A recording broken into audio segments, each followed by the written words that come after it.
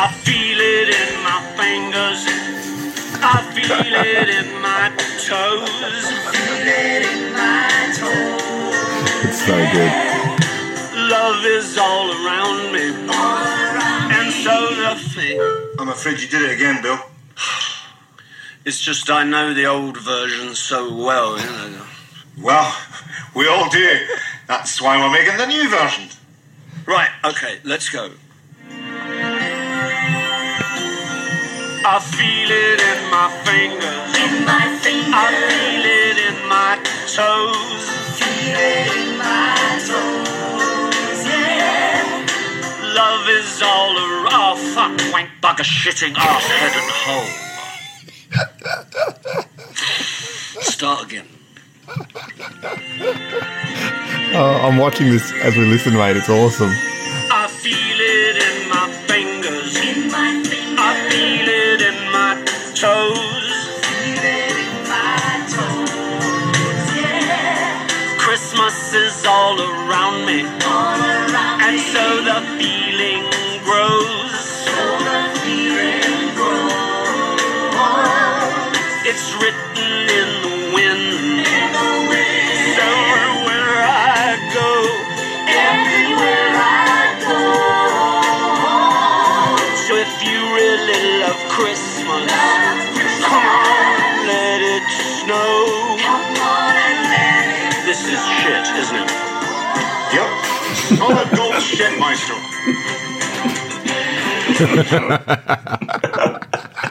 How are you, mate? Merry Christmas. Merry Christmas, mate. Oh, that is so good. I actually watched that the other night, and Love Actually is a great film. It's a great film. Isn't it?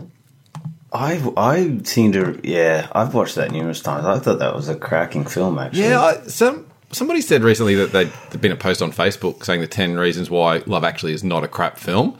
And I hadn't heard anybody bang it out before, but apparently some people don't like it. But it's awesome. Yeah. Like, it's such a feel-good film, except for obviously a couple of storylines a little bit. Poor old Emma Thompson's character.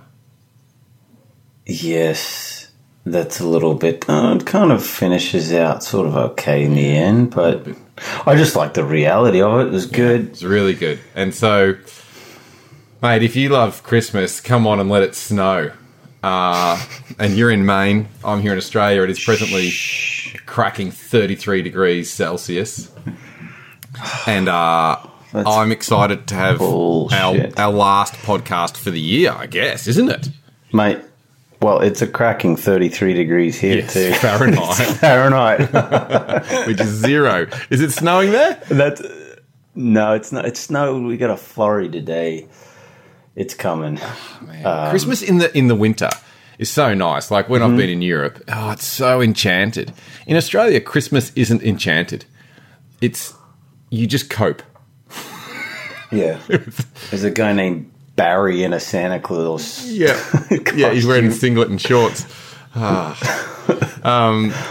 it's like it is the end of the year, which is coming out pretty quick, and it feels like yesterday we did this episode for 2014, and what a year though, mate! Oh my gosh, my year's been epic. Yeah. Come on, say it. I don't know. It's like it has been epic, but it's been a little bit as awesome as it's been. It's been a little bit like being in the ocean when you're trying to cope with the waves. Another one comes in, like so. As listeners would know, every year I like to spend January just thinking through my goals and just pottering around on them and just letting them mature and then getting clear and then the year sort of having a theme. Well, great plan, Dobson. But last January, I had two unplanned trips in January, and January got written off. And I was doing awesome stuff. I was in Ireland for 7 days, and I was in Vietnam for nearly 3 weeks. But I just felt like I never got to clearly think through what I want to do this year. As a result, I'm now engaged. And, it is good when there's that, life can bring you things far better than you can ever plan. But, in this conversation about, looking back on our year, sometimes I can just really look back at some clear things that I wanted to get involved in and say, yep, 70% of those I sort of ticked off. This year, there really even isn't that list or that clarity. It's a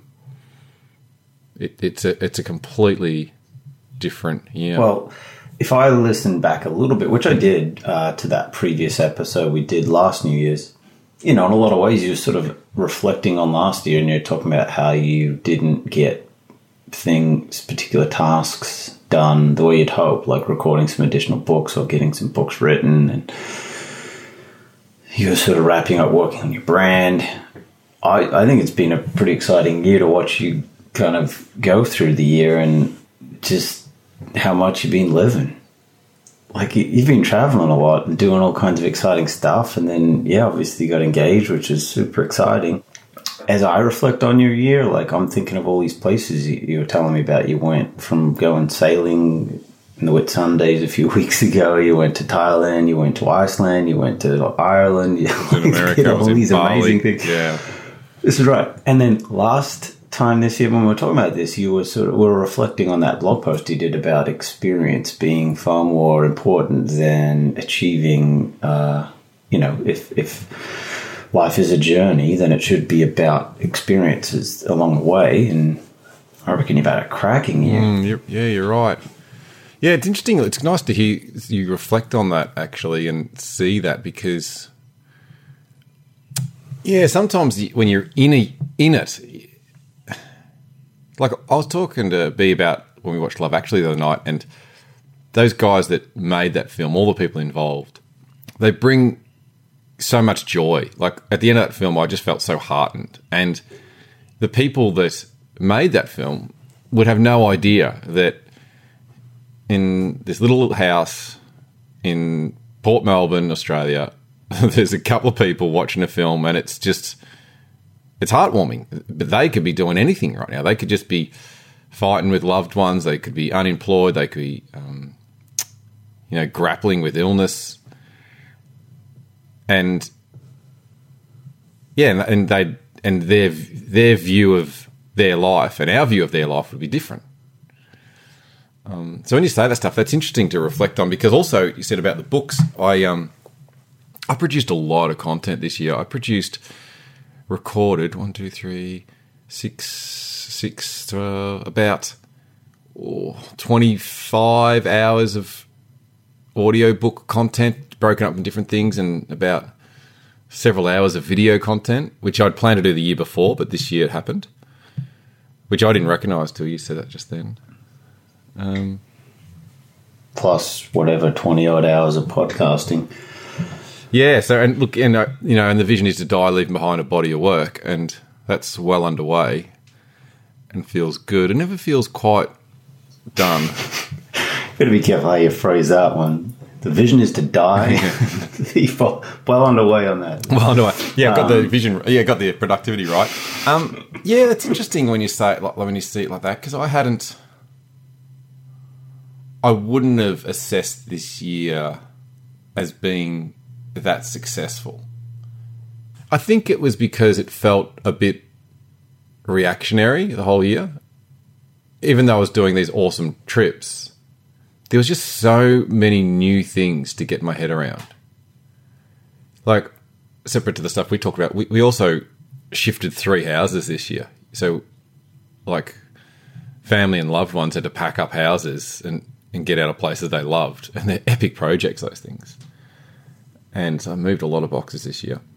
We've talked about this before, about productivity and how we associate self-worth to it. And I look at the year and I always want to do more. At what point do you feel really satisfied? And, you can have low expectations and you feel satisfied because you didn't really hope for anything. Like I'm very lucky, the house I live in and the property I own, and I don't have any debt anywhere. I've got, bought a new car this year as well. But I am very aware that from the outside, people could hear that, and it sounds like I got everything right. 3.5 months of travel, new car, engaged, blah, blah, blah, blah, productivity, books, etc. But they're just things like, the experience is sometimes the experience of that was actually quite difficult, and I find myself, because I'm fairly happy with my year, it's been a really significant year. But I think sometimes we tend to look for feedback as the thing that's the determining factor. At least I'm wondering if I'm thinking that in my mind. Like, even though the feedback is there and it's positive, if it's not a groundswell of positive feedback, it doesn't feel like it was significant enough. And I'm wondering whether, because I tell myself it's not the dollar signs. Look, I feel like I'm genuine in saying that I don't feel like that's what the motivating factor would be. Because I really do feel like if I'd have made $10 million this year, but there wasn't much impact to show for it, like new relationships and people that built excitement around whatever that came from, then I don't know that it would just feel like an amazing year. It would just feel like lucky, or it would just feel like potentially boring. Well, I didn't mention on the podcast before, certainly you're aware of it, but I started a new company. And this happened about October, actually earlier than that, but I was sort of really interested in a new technology, and this technology is called phase change material, and it's in the energy world, but it's really in everyday life. So it's just like, you know how you take a drink out of the refrigerator, you put it outside, it's just going to increase in temperature, obviously, on a really hot day. If you put it in a cooler and you put the top on the cooler and seal it nice and tight, it will slow the increase in temperature. That's what insulation and air sealing does. But if you put phase change material inside the cooler, which is the ice, as the ice melts, it absorbs heat and stops the temperature from going up until it's completely melted. And then if you imagine it was freezing overnight, it would release that heat that it had absorbed and keep the temperature at 30 to warm the cooler to 32 degrees while it's really cold outside. So you lost me on a step there. So if we put that water in, that cold water in a cooler or an esky, like something insulated, are you saying the phase change material the cooler is made of the phase change material, or are you talking about putting phase change instead of water, putting it in the cooler? I missed the step. No, so ice is phase change material. Ice or water changes its state, which is a phase change, at 32 or 0 degrees Celsius. So at that point where it begins to melt, any material, as it begins to melt, it absorbs heat until it's completely melted and completely turned into a fluid. And until that point, it's maintaining the same temperature of, in the case of water, 32 degrees or 0 Celsius. And then if you imagine it was in a climate where it was freezing overnight, then it would heat the cooler at 0 degrees or 32 degrees Fahrenheit, even though it could be negative 10 degrees outside, until it's completely turned to ice. And so any material does this. And so I got involved in this company now that we make phase change materials for buildings that freeze and melt at room temperature. So that as a room tries to get hot, it absorbs heat and melts, and then it freezes when it gets cooler overnight, and it just keeps the room at the same temperature all the time. So anyway, I got involved in this new company. And that's been a fast-moving process and moving into some rapidly expanding territory that I've got other business partners. They're far more seasoned than I am, really well connected. And so I just noticed, like a couple of weeks ago, we went to a trade show that I think I was telling you about in DC, and it was like explosive compared to anything else I've ever done with a trade show. I mean, we're just so busy. And I noticed that even though there wasn't revenue associated with that excitement, it just felt good, because it felt like, not so much that we're on, I mean, obviously it felt like we were onto something. It bred excitement, but it was as though that feedback made a difference to the whole outlook of what's going on. It felt like the whole thing wasn't even real, even though we'd been working for 3 months, until we actually like put it in front of people and then began getting this flurry of excitement around it.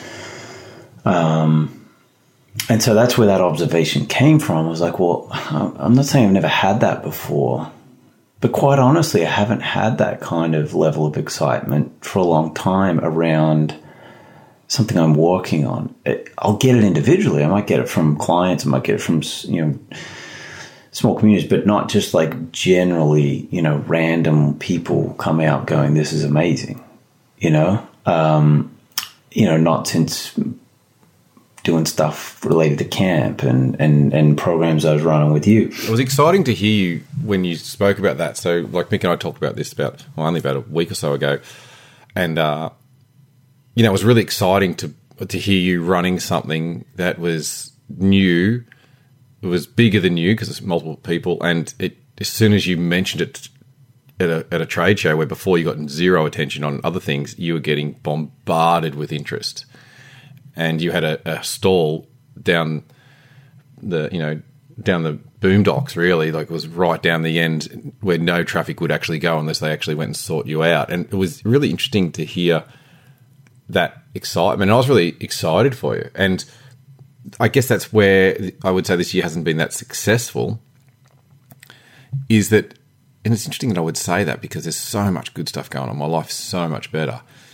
But I am instinctively measuring it around business productivity, really, and contribution and impact, and that sense of how many people like you, how many people are interested in this, are reaching this, and is it growing?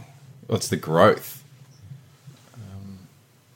Because it seems like somehow, if you're talking productivity, you feel most productive when the money's flowing or the revenues are strong, and the revenues tend to be strongest when there's the most amount of appreciation. Yeah, I've been reflecting on the year in the same sort of way. I feel like last year we were having conversations about, I felt like for me it was all about like moving into things that I was less comfortable with. And, I've undergone some massive changes in my work life in the past 12 months, and that's been really gratifying. And starting to like take some ideas of life path that we had as a family 12 months ago that are now, they're not like in action, but they're like the ball is beginning to turn sort of thing. Taking things like, oh, wouldn't it be nice if we can do this? Or do you think we can do this in the next few years? And getting to the point where you're actually, looking things up and making decisions about those things, which is good. I feel like that's another measure of progress, not so much success, but just like, okay, it's good, something to be grateful for. But I think it is something to be grateful for, but the art is, it's a funny thing, life. Like there's a dance between being grateful and just for what you've got, but also seeking to grow and therefore noticing something that is to be created and knowing how to create that. And actually that's an interesting way to put it, because if you look at the stuff that the early success you're having with this business, you've sort of discovered how to create it. I guess there's some aspects of the things that I want to create and do, I haven't quite discovered how to create it. And I think that would apply to everybody in some aspect of their life. And it's interesting how much that, just to hear us have this conversation, hear how much that impacts my assessment of the year, where my capacity for relationship, not just with B, but in a whole lot of areas, has really skyrocketed. And you talked about that this time last year, that to grow your capacity for love and to leave behind a body of work was basically the two key indicators you were talking about. It's interesting. I haven't listened back to that episode. Yeah. But isn't it interesting? Like, that's a large reason for writing things down, like your goals. Is sometimes it's for clarity, but it's also so that you could have it reflected back to you like this and have. Well, this is obviously a really unique way of doing it. We've probably both never been through, and it's interesting to listen back to your own tone of voice and your ideas and kind of reflecting on what you're actually going through at the time. Because, when I write down goals, I don't remember if I'm reading back, well, where did I write that? What was going on in my life at the time? It's harder to sort of maintain grasp on that. There's something I'd like to have less in my life next year. And before I get to that, I wanted to ask you if there's anything in your life right now, maybe this could be too close to home, but that is exhausting, that you'd like to be able to not have next year. Because there are some things that have exhausted me this year, and they're usually when I can't be in my genius. So we've talked about it before, where there's tasks that you can do. Some you can just do them, but they're really hard work for you. And there's sometimes some tasks that you're incompetent at, but you have to do them. And there's some tasks you're quite good at, but there are some tasks that you're really good at. It might be hard, but you're really good at it. It's hard, but if anybody else was trying, they just wouldn't even come close to getting the outcome that you get. Yeah, that's a really good question, because I just got off the phone from a school that wants me to come and speak next year, and I'm already booked in, and someone else has taken over, and they said to me, well, what do you talk to the kids about? So, and usually I just take a brief, but I did point out one of the things is a strength when I go into schools is I point out to the kids the mistakes they're making that's not allowing them to do the actions that's going to help them the most. Tiny errors they don't even know they're doing. And so that you can recognise the moment to change your behaviour. Can you... not to go into depth, but what do you mean by that? What's an example? So, for example, is that if a kids are in a 50-minute period, so a class, 50-minute class, I say how they don't even know it, but they've actually got a time goal in the class, not a knowledge goal. And so for the first 5 to 7 minutes, it's just set-up time. And then there's 20 minutes of the teacher saying, all right, let's read from the top of chapter 8. And then there's then she says, or he says, let's do questions 1 to 14. And so there's another 3 or 4 minutes of setup time. And then the last 10 minutes of the class is pack-up time. And you're just trying to fall into pack-up time, which means you only got about 7 minutes of productivity or something. Yet there's other times when you go into class and you really focus. You don't even know how it happens. It's accidental, but you've actually got a knowledge goal, and the teacher says, let's do questions 1 to 14, and you're on it, and you can see that it's possible to get the questions done before you leave class to not have to do them at home. And the distinction is a time goal compared to a knowledge goal. And the kids don't realise they've got time, and all of us have time goals everywhere. Like, people get paid to work from 9 to 5. Even if we've talked about this before, even if you're not doing any work, you just sort of fluff around and fill it out. So a lot of making progress on something is recognising what not to do, or the moment where the new decision it's time to make the new decision. Recognise when to put it in. So your question then about fatiguing, that's really good. I think I might workshop that, and then I don't know if I want to think it out loud. Did you have some thoughts on that?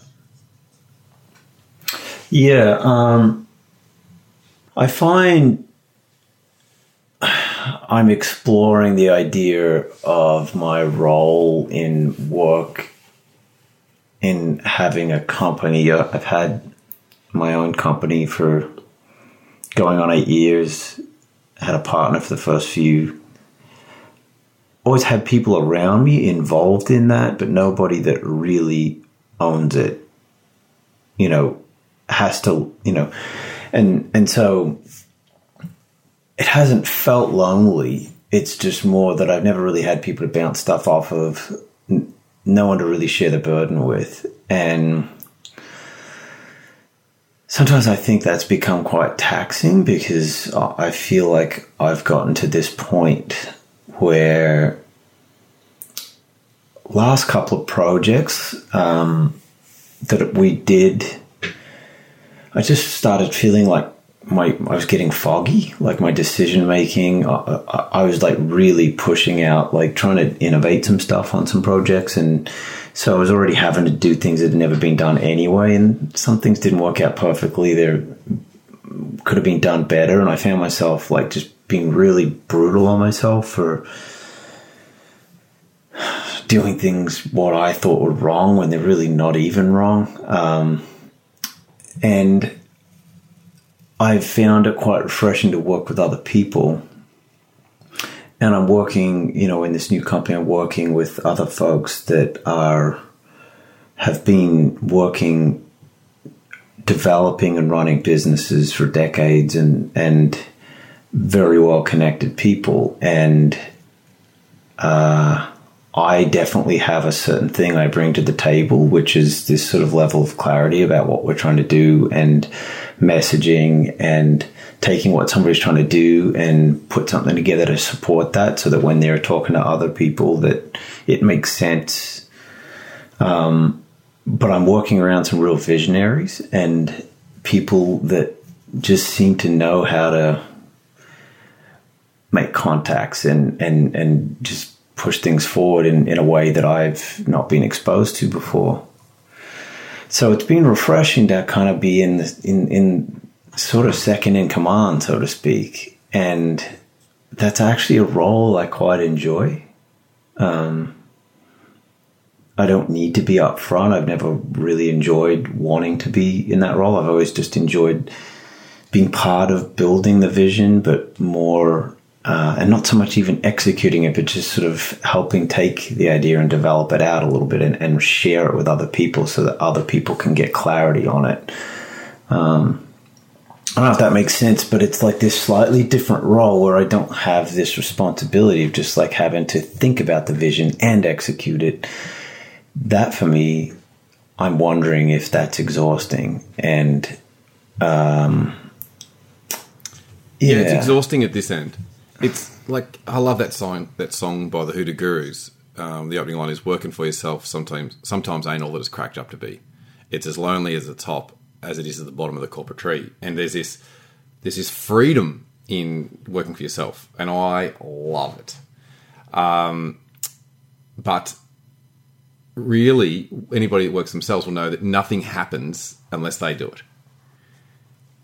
Especially if you're in a service industry. So really, I'm in a service industry, and it works great. But there's, one of my passions is to now do what I'm doing, or build something much bigger. And I've got some really good directions for that next year. But to go bigger, it requires a different foundation.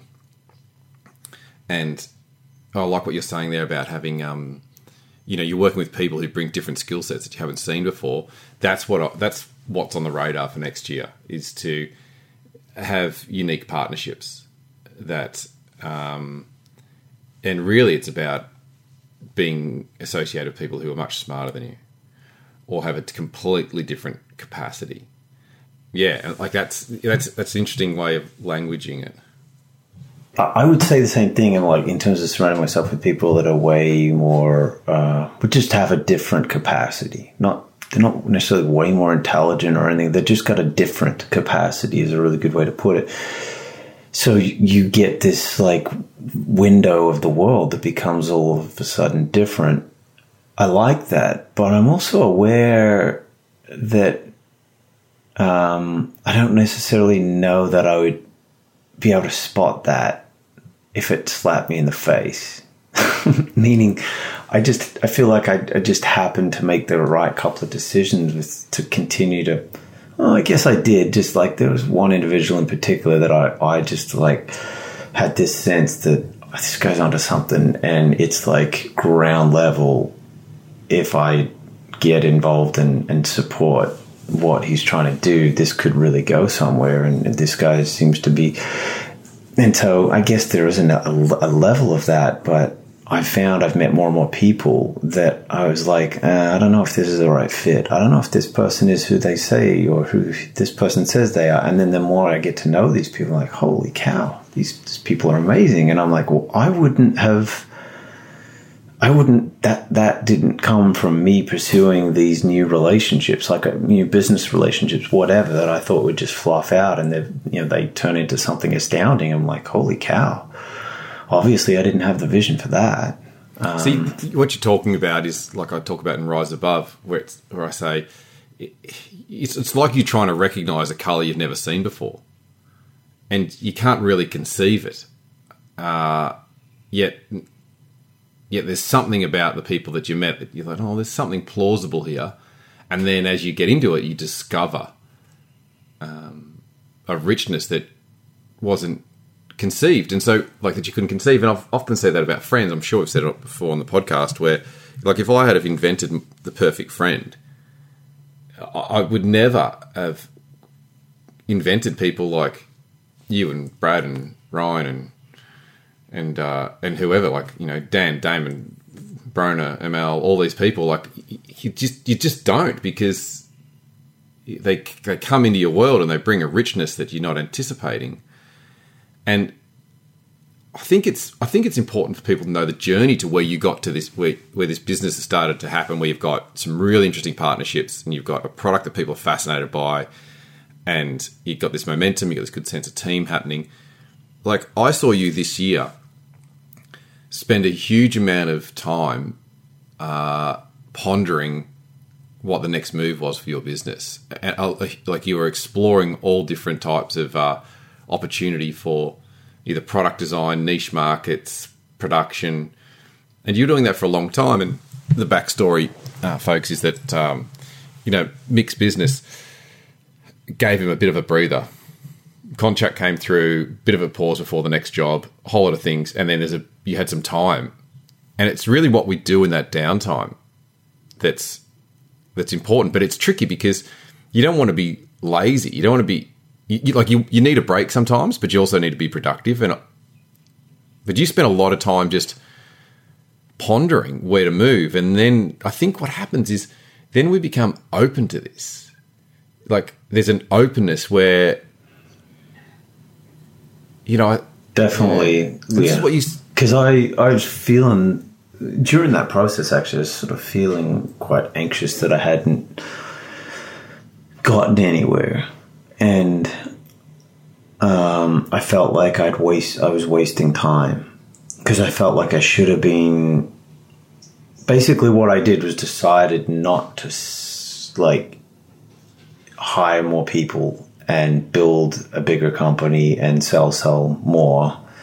I decided I'd use the window to try to either pivot what I'm doing within my own company, or even potentially explore something else complementary or entirely differently. And it took way longer than I thought it would to sort of play out, but it's definitely not over. But just like there's been a few nerve-wracking moments in there that I was like, oh my goodness, have I just pissed away an opportunity and then put myself back to where I was before and have nothing to show for it. That's awesome. Because that's exactly like when we have this podcast and I say I don't feel like the year's been a success.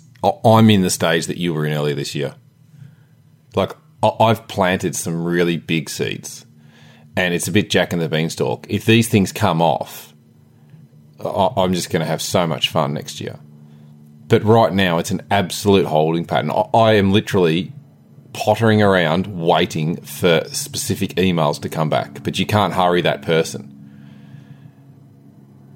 And there's a huge amount of trust. And so when you said before, about, you felt like you were wasting time, that's what the last couple of months would be. And I even see the next couple of months, it has that sense of it. I know I'm making very good chess moves. I really believe I am. It's like a chess game where you see them sit and wait forever, and then they just take one step, and it's the right step.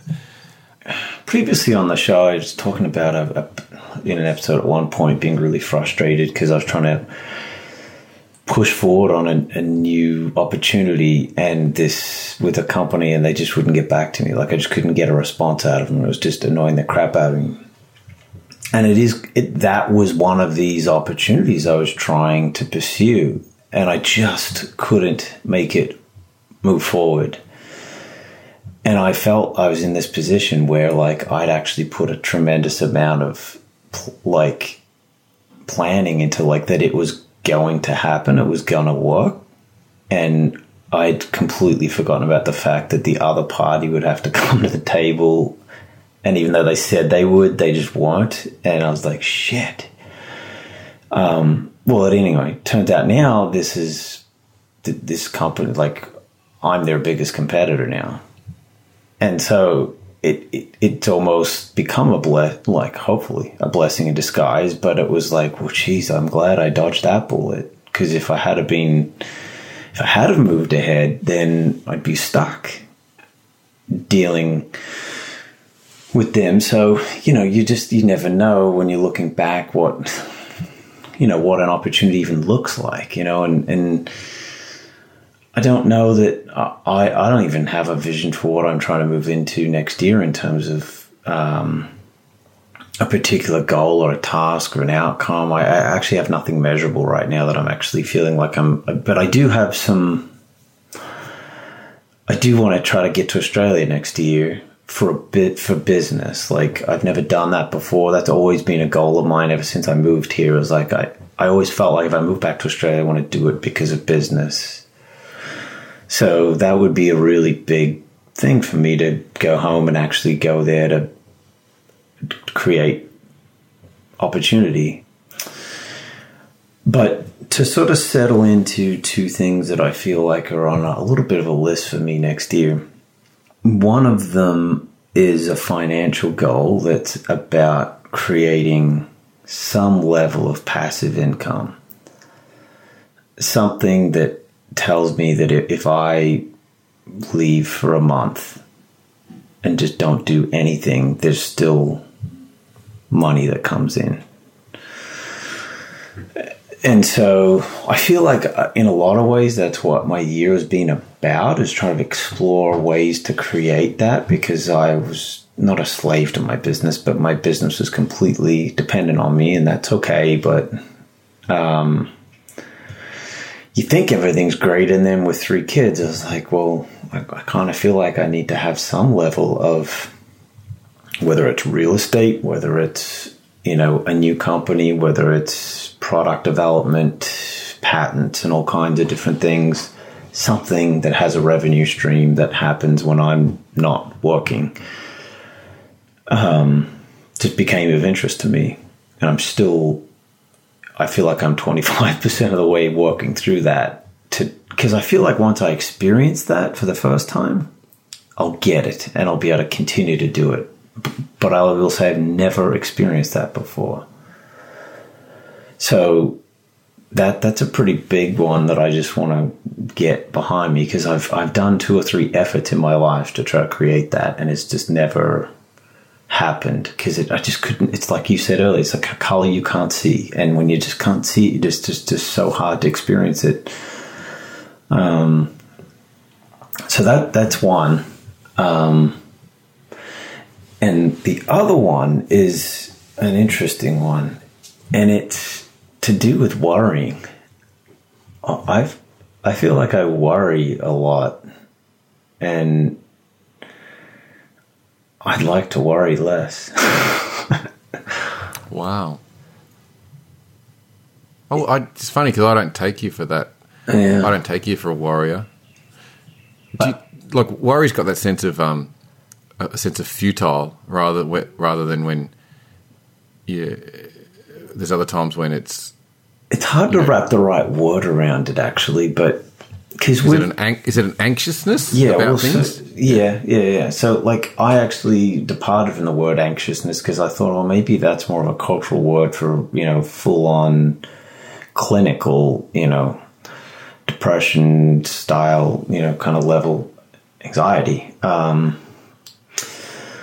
I just mean I've gotten better at it, definitely, and the kids have been a really big factor in that, because I'll notice when I'm not present with them, and you just see how present your own kids are in their own lives, and you learn from them. But I still carry what I feel like is a lot of baggage around, of just all these little things that are just out there that I'm worried are gonna, work-wise mostly, that are gonna fall to pieces on me, like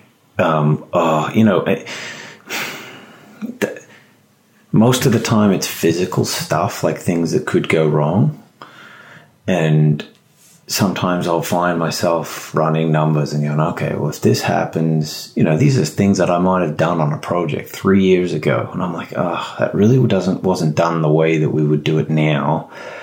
So that has a potential of a failure. If it failed, what would happen? What would we have to do to fix it? What would it cost? Is there potential for, it's just all this bullshit stuff, and nothing ever happens. And I don't lie awake at night worrying about it. Sometimes I will, but that's one I'd like to. Jeez, that's awesome. That's a great podcast topic, actually. Oh, you just don't seem to give a shit. So maybe you can tell me you're.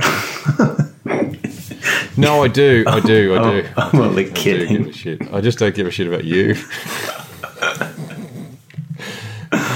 Someone's like, did you text Mick back? Nah, he'll be right. One of the challenges in life is we don't know where the risk is coming from. So when you cross the road, you look left and you look right, and in America you look right and then left, and you know where the potential risk is coming from. And when you go to a country where the road rules changed, or they're on the opposite side, or it's just crazy, it's in Asia or somewhere where they're just a bit more liberal, the anxiety goes up because you don't know where the risk is coming from. And I think in life, when we're younger, we don't have an awareness of what could go wrong. We haven't experienced it. But then as we get older, and if we, say, have a business and responsibility, the number of times that something blindsides you that you just can't possibly anticipate. But the more we try to avoid that, I don't know that we actually get any closer to avoiding it. I think, obviously, with, say, delivering on a product or a job, or conversation, saying the right things so that you don't upset somebody, I think we get more skilled at just avoiding dumbass calamity. But I think life fundamentally, like they says in that song, the sunscreen song, where worrying is about as useful as solving algebra by chewing bubblegum, and it's sure to be something that gets you on an idle Tuesday. And that's true. So you try to you intellectually just try to relax and say, oh well, it doesn't matter, everything's okay. But one of the things I've really had an appreciation for in the last couple of weeks, actually, is how many negative associations that I can actually have. So you might hear a song and it reminds you of a fight you had, say, and you just suddenly comes on the radio, and you suddenly get that sick feeling, and you're having a great day otherwise, but this thing stimulated that negative. And I haven't had, obviously through life you get these times of trauma, but I haven't had horrific things happen to me like some people have, like all the stuff that's going on with the church and institutionalized abuse that's been happening and been uncovered in Australia. Like those people, you just look, how do people cope when they've had something really significant blindside them? Because then every time you go to a party, or you go to those people, they go to an environment where they've had some bad stuff go down, obviously they're wary and they can't pick how to protect themselves. And so I've actually had a keen awareness of that recently. And when we dropped a whole lot of stuff down at the Salvo's, been taking so much stuff to the Salvation Army recently, I had a quick look around and there was this book just sitting there by Osho, and it's huge. It's like 2 or 3 Bibles just It's taped together. This is a huge book. And it's called I think it's 112 or 1012 Secrets or something by Osho. And I've just started reading it because it just leapt out at me for $3. It was the buy of a lifetime. I'm so excited. In the opening, he makes a really good point. He says how intellect... He says this book is not about philosophy. It's about existentialism or something. I'm a bit rusty on that. But basically saying philosophy is a discussion where you think it and you discuss it and you intellectually agree on something. And he says, and if you hear a line of thought that you don't like, you disagree until you hear a line of thought that you do like and you agree, and therefore you never need to change. So philosophy is just intellect. It says, but really in this book, it says, we're looking at the how to find the answer. So rather than giving you philosophical answers that make sense but actually don't mean anything, then they're just ideas. We want to show you how to get to an answer. And I thought the distinction was really interesting, where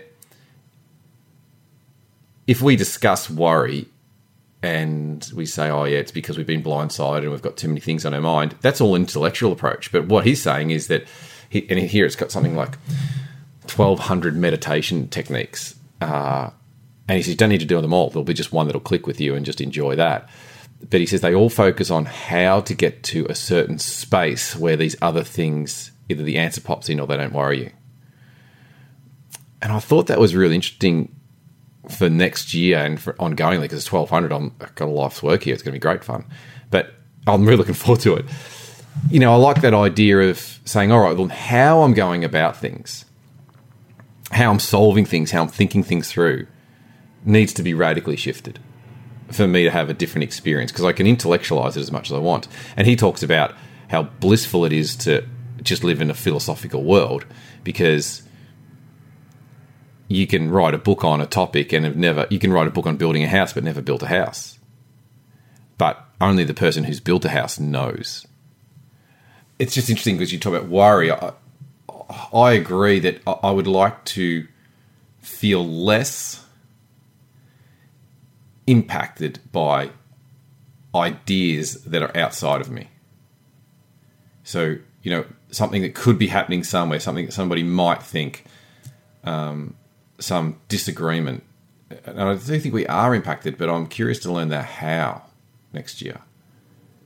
Look, we've got really good tools for this, Mick. You and I have, you know, like I've got some great tools about this, for this, but you always want to go that next level, don't you? You want more growth. You want more pure. I think we see the best of each other too, and sometimes that's not fair, or that makes you harder on yourself, because I create this perception that everybody else around me is got their shit together in a good space and calm and yeah. And I don't feel like I'm frantic or anything, but I just sometimes I feel like I'm not as present as I'd like to be. But I'm also acutely aware that my level of presence, my ability to identify that is way better than it was like 2 or 3 years ago. You know, about a year maybe before we started this project, I was probably at a major low point on that. It was just like debilitating to be in business, because I just, despite the fact that everything was going well, it was just not enjoyable, because I was just freaking out on everything that I was doing. Every time I'd complete a project, I'd just start worrying about that project. And this would just continue to spiral on, because whatever I would put into existence remained in existence, and I had to deal with that. I was like, this sucks. And I'd find myself looking at all these other people's jobs and go, I wish I didn't have to, you know, I wish I just didn't have to like bring things into physical existence where now I have to worry about whether they're going to go wrong or not. Yet that's what I enjoy doing so much.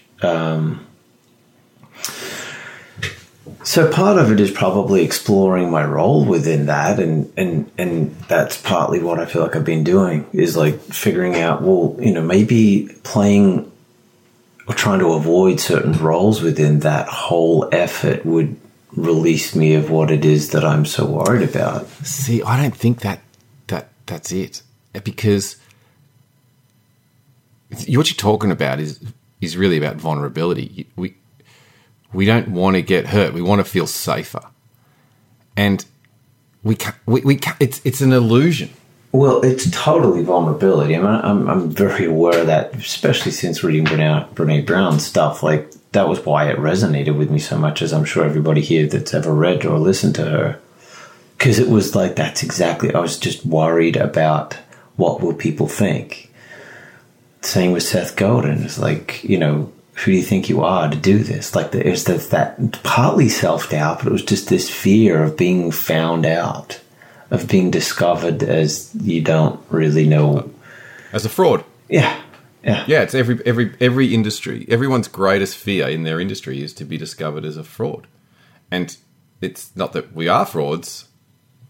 It's just that, you know, you're backing yourself in, and we're scared that there's a they out there or someone that can come in and stomp on us and tell us we're wrong and foolish and who do we think we are. And especially in smaller enterprise, I think, because you don't have that bigger governing body. Like, I look at some of the organisations that, big organisations, say VIS or the AIS in my industry, or say church groups or psychology, you know, boards or communities or counselling or you know, life coaching communities. When they're part of a bigger community, they create a doctrine, and we go, this is how it's done.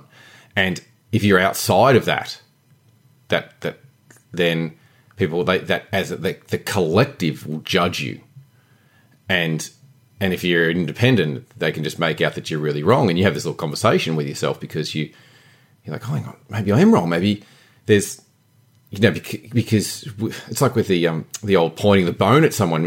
The community would point the bone and say you're going to die, and we tend to believe the way that people see us. It's very difficult. So glad you said that. Yeah, so true. Like, for me, it's not something to do with innovation or like being like a progressive whatever. But I do feel like I've just been constantly, all the way back to working with you, even constantly being involved in elements of industries where there isn't a code. There's no, it's just out there. And I'm sort of involved in that once again with this new company. I'm dealing with a technology that nobody understands fully. And there's a lot of, not nervousness about it, but you've got to educate people from the ground up about, you know, like, reprogram their thinking entirely. Some people are like architects for 40 to 50 years. And, you know, it's like actually deconstructing the way they think about a building and reconstructing it again. And say, no, everything you're talking about, it's not wrong. It's just, this is a different way of looking at it. And when you look at it differently, all of a sudden everything changes. But it's like there's no, and the same way with other stuff. I like what you're saying with that. In some ways, that's where that worriness or anxiety comes from for me, because there's no way for me to know whether I'm fitting into the right, like whether I'm doing it right. That's right, and that's where I love John Mayer's song. Am I living it right in this still verdictless life? And you know, it's a great line saying like that you never get told congratulations, you've lived correctly. You know, you just live another day, and so this is where we go back to what Osho was saying about the discovering the how. The real only safety is in spirituality. And it's not in ignorant bliss. It's in getting in a sense of a space of love. Oh, it's so hard unless you've experienced this as an audience. It's weird, guys. Like, unless you've experienced being in an emotional space where you just have such love that you're just not bothered by things, and nothing, everything's okay. Like I've spoken about before, that time I was in such a good space, the guy clipped me on the chin in a basketball game in a bloody aggressive way, and I just laughed and gave him a hug. and said, come on, mate. And then other days, I would have clipped him right back. And it was the same experience, but a different space. And I had a couple of years ago, after I got that hug from Armour, I was in a beautiful space for nearly 2 years. And I was excited to find this book because I find that once I've used one method, I'm not good at using it again. You know, you're sort of exhausted. It's like if you get into rollerblading, you know, you got into rollerblading as a kid, you don't really want to do it as an adult except for like 20 minutes, you know, and that was fun. You know, you look for now we're using, you know, Zumba class or something. We evolve what our fitness regime is. So that's where you talk about the less worry. I do think that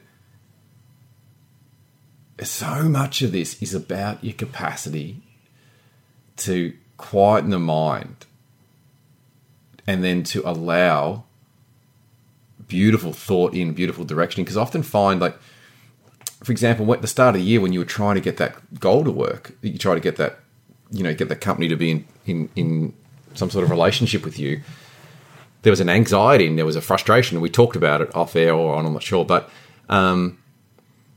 really, if we can get to a good space, there's a sense of allowing, saying, well, I've played my role in it. And, you know, I talk about this with this cast group that I run.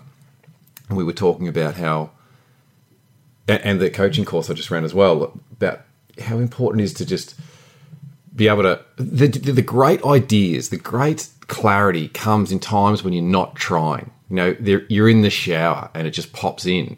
And so how do you allow that to happen more often? And the more we can quieten the mind, the more we can have those steps come. And I would like that to be much more of my life next year. But I'd also like a lot more of the significant feedback and growth. There is good feedback, but yeah, like larger strides. And I think it's right what you were saying before about that, you know, that feel like you're wasting time. I feel like I'm wasting time, but I look at what the chess moves are and it feels lame to just sit and wait for another chess move, or someone else to make their move. But sometimes that's life. But you don't want to be lame, though. You don't want to be sitting there just, you know, being lazy. And, you know, I've got ways to navigate through that, but still it's the conversation in your head constantly. You're dead on with the spirituality related. For a while, I think, since really talking to you, you've been sort of referencing the fact that I think you were in a conversation with Ryan about that some show or program, like all of the people, the one consistency they had was that they all meditated, and that's been hitting me from every direction. Just how many people that potentially we perceive as being successful, at least, have that consistent thread. So, you know, maybe that's more of a tangible goal for me to put in place into next year, is exploring that a little bit more, because I've never really had a meditation practice that I've been consistently doing at all. That's a conversation for another day. Maybe. I'm not sure. You got me thinking, like, you know, when we hopped on to talk about this topic, I wasn't sure what I thought about the year, which I can intellectually hear is a bit ridiculous based on what I managed to do this year. Like, because when you work for yourself, you don't have holiday pay or sick leave. So when I'm away for 3.5 months overseas, I have to earn enough money to do that in the other, whatever is it, you know, 8.5, 9 months or whatever it works out to be. So, yeah, so they're good things. But then the question goes, well, I really like what you said right at the start of this. You said, like, well, you know, you indirectly said it was like, well, what would it take for it to be an amazing year? That's a really interesting question, because I think if that's not clear, it's harder. And I think what I've probably experienced this year is having an awesome year that was unexpected compared to, you know, like it wasn't really ticking off, but it was probably ticking off goals that I had 2 years ago. It was just delayed. Robbins always says, you know, we overestimate what we can achieve in 1 year, but we underestimate what we can achieve in 10. I still feel like it's interesting what you said too about, you know, you don't like building these things that you can touch or see, and then having the anxiety of maybe they're not built well enough. But I'm the other way. Like, I know that you like doing that, but then there's also a consequence of it. I I'm actually getting to the point where I'd prefer to build something that I can see and touch. Much, much prefer. Because I've got this new business model I've been working on, which I'll talk about once it's sort of a bit further down the track. Because when we booked in the event to do next year, the huge Live More event, I had to pull the plug on that, because what happened is I crunched the numbers. It added up financially, at first, but it didn't add up where you're going to get the people from. And I got some inside information onto some other events that run similar, only to find out that they had really unusual back ends where people had injected a huge amount of money to get them off the ground. So it looks like a movement's happened. It looks like suddenly everybody's going to this incredible seminar or conference or event. But in actual fact, the amount of money that gets poured into the back end just to get people to turn up, I was like, it didn't add up.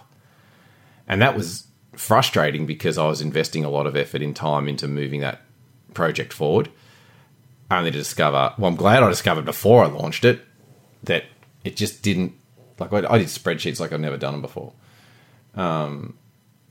Just didn't add up. And so now I'm excited about a new model for next year, like a new business model. But I like the idea of building something that can grow bigger than me. At the moment, a lot of it revolves around my competency, but I'd love it if it didn't. I'd love it if it didn't require just my competency.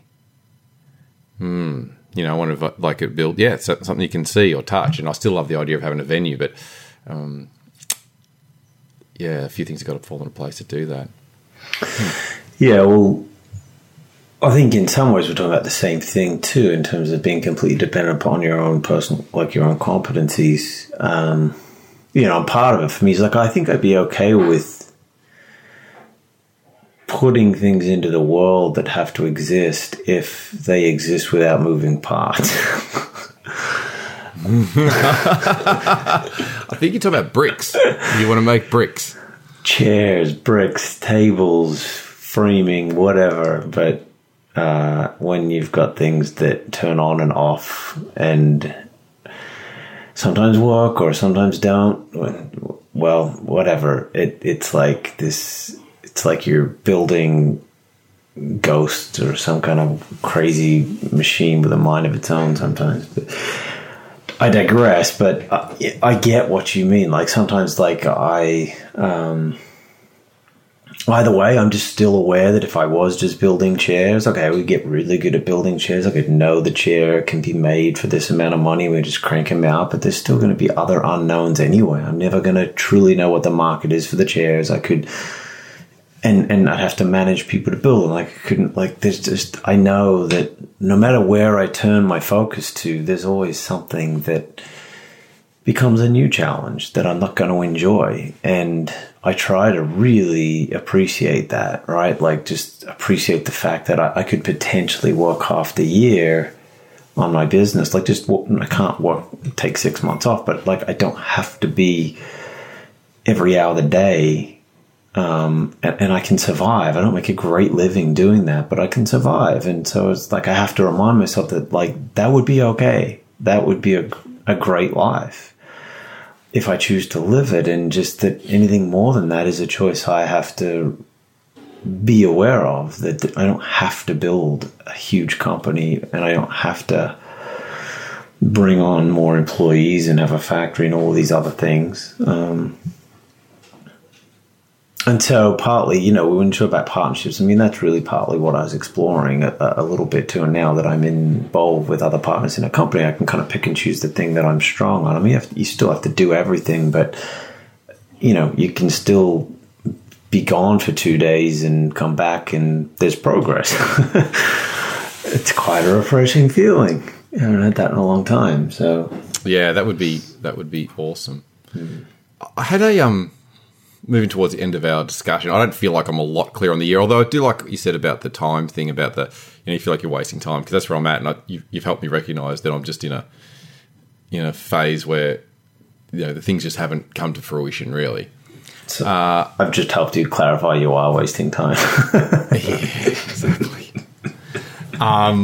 The other thing that felt really good that's just started to happen this year is that when I released Parenting Freakability, Borders, who was the big book distributor here at the time, went under the same day I released. And they'd pre-ordered 5,000 copies. And that meant that I got left with 5,000 copies of Parenting Freakability, which we'd printed, but then like I got unlucky. You know, maybe sometimes people don't understand that. Like, you write a book, I financed the marketing, I financed the printing and all the time, and then who would know that on the day we release, the major book distributor is going to go under, and I am on national television in a whole lot of places, a whole lot of radio stations, and there's only 300 books in distribution across the country. What a disaster. But there is a rainbow at a bucket of gold at the end of the rainbow, or something like that. You know, some positive comment goes in there. Because what I've actually started to do is there's quite a few schools where they're in underprivileged environments, and I've actually started to give them to those schools, or say they can have as many as they want. And they're actually putting them into their parent evenings and handing out these books and utilising them and resourcing demographics that perhaps haven't had awesome role models, because a lot of these kids are coming from they come from pretty rough backgrounds. And it felt awesome to start to put this in place where, you know, families who really have gotten, you know, mums and dads that have had crap mums and dads can just read through the stories of other families and hear how they taught their kids goals or taught their kids to be, you know, character and to be proud or to navigate pressure, and can actually guide their kids with better strategies. That's been a massive win for this year.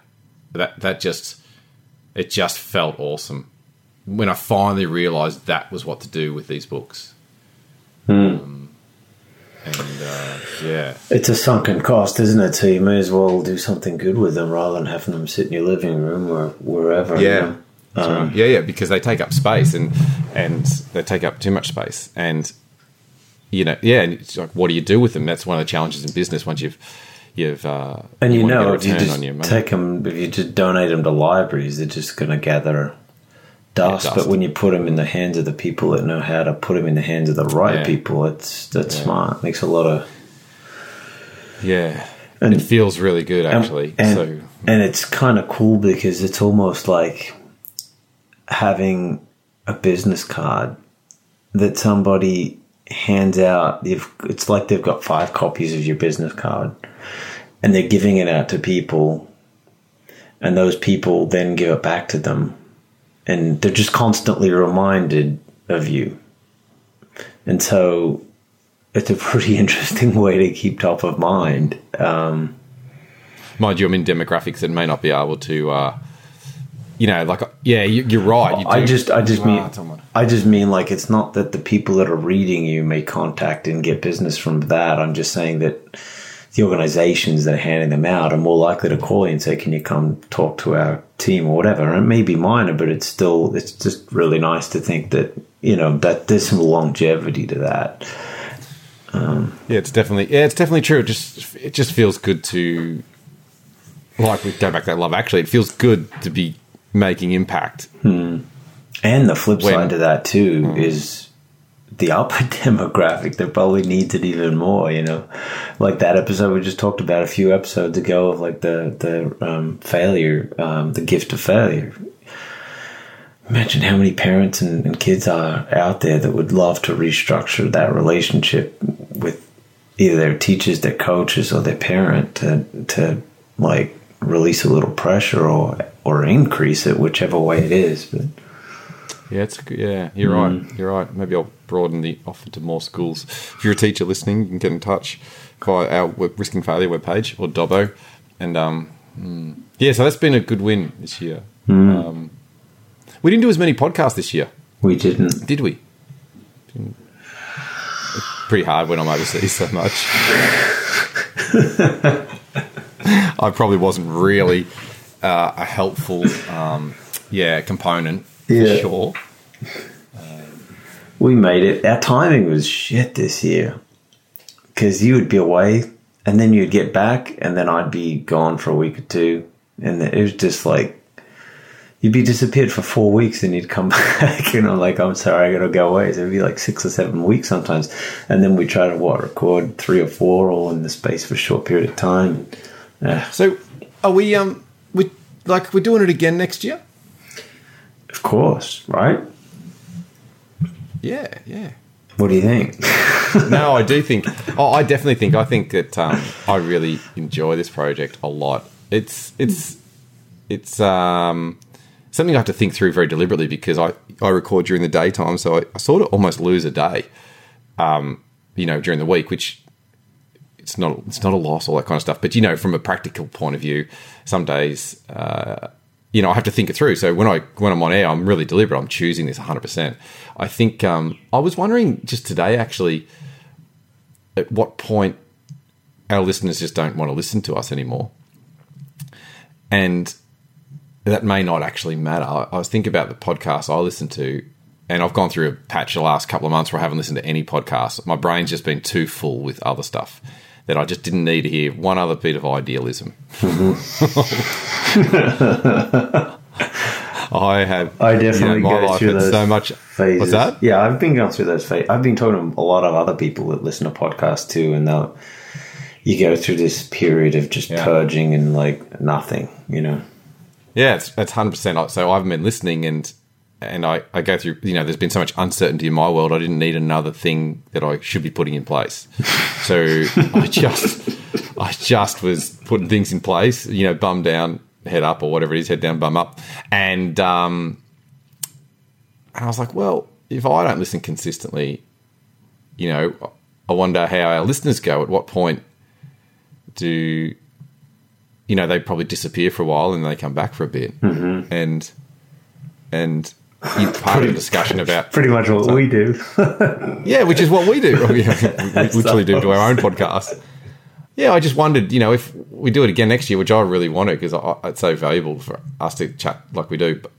But, I wonder if this project gains momentum, that is, there's more listeners, or if listeners drop away, and we're just left with the 5 people that we know listen. Like that. That's like. It'd be nice if this was a project where more and more people wanted to be involved in the conversation. Yeah. But we're not getting the feedback that that's what's going on. And the downloads are consistent, but I just wonder. That's what I was thinking about today. I've always been aware of the fact that podcasting's not, we've talked about it, it's not a medium that people routinely engage in feedback on. And I have to remind myself because, you can look at someone like Tim Ferriss or Pat Flynn, who's a really big name in podcasting, and you can look at one of their podcast episodes like, holy shit, man, they got like 138 comments. And then you're like, well, they've got like 2 to 3 million listeners. And that's the ratio of comments to 3 million listeners. I was like, that's actually really shit. It's almost like he gave a speech in front of 3 million people and everybody walked out and didn't talk about it. Like that's what it feels like. Yeah, like there's 100 people. They all just walked out. Bought a CD. They didn't even. Yeah. They didn't buy a CD. They just said thanks. Exactly. Thanks for the show. That's great. You're a little bit flat tonight. And half those comments probably aren't even positive. This was no good. How come the podcast notes aren't up live yet? What was wrong with your audio this week? I know. Yeah. Mick was a bit off. Yeah. But I think, look, I've often wondered that too, and I think at the end of the day, I don't know. I think it's a good project for us to be doing anyway. So that's a plus. I think we both seem to grow from it, but I know what you mean. Like there's time, especially on your end, that you dedicate to it.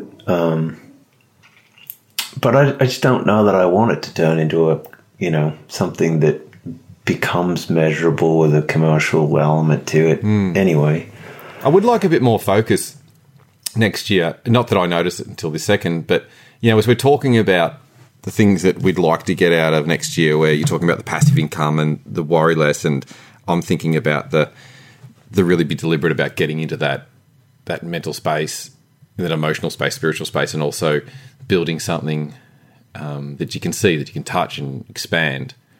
It'd be nice to take that on a journey for a year and maybe spend the next couple of weeks thinking that through, working out what that actually looks like, and maybe even quarterly, just checking in with that quarterly. I think that sounds pretty interesting, and we'll figure out how to go about doing it. But that seems pretty interesting to me. Maybe there's some other elements too that, since something like worry and passive income are so two completely different things, there's not too much overlap there, and there's probably some other things as well that, when I really think about it, would probably want to be on the list too. Yeah, totally. So, I agree. That's why if we give ourselves a few weeks just to, like over the break, just to flush it out a little bit, and this year I won't head off overseas for the entire period of January. But I think there'd be, we talked about the next show we'll probably do is New Year's resolutions in a way, like that's what comes around next. So, our show can be like the year ahead. And, if there's other people out there listening and want to jump on that idea of checking in quarterly in some way, write us your goals, send them in, and what you want your year to be like, and we can refer to them and get you to contact us quarterly as well. And there's a whole community of people could be doing this, and I run those communities already. Where we sit in and we workshop everyone's goals regularly, and it's really fun. And if you're a mortgage broker, you want to get in touch, because there's a new group getting set up for brokers next year. Yeah, it could definitely be a community thing, but that's you and I do that. That would feel good if, quarterly or something, we were just looking at that and sort of little check marks. Yeah. Well, I guess this is when we say Merry Christmas, mate. Yeah, Merry Christmas. I hope you have a wonderful time with your family and wearing your shirts this year. Not wearing the shirts this year, actually. Oh, okay. Well, there's So we always wear Hawaiian shirts, but it's always been with the Dobson side of the family. And this year, things have shifted, and we're spending Christmas with the other side of the family, and it's just a big change. And we also lost a member of our family this year, and it just a lot of change. Oh God, a lot of change this year. And but maybe I'll still find a reason to bust it out. Maybe when I'm just. Well, enjoy your 33-degree weather, you son of a bitch, mate. I can't talk. I got to put some more suntan oil on. All right, mate. Always a pleasure. Have the best Christmas ever, and remember, Christmas is all around you. So just let it snow. Something like that. Billy Mack going to, and now we're going to pushing for number one, trying to beat Blue for number one. It's Billy Mack with Christmas is all around us. See you later, mate. See you, everybody. Merry Christmas. You've been listening to Risking Failure.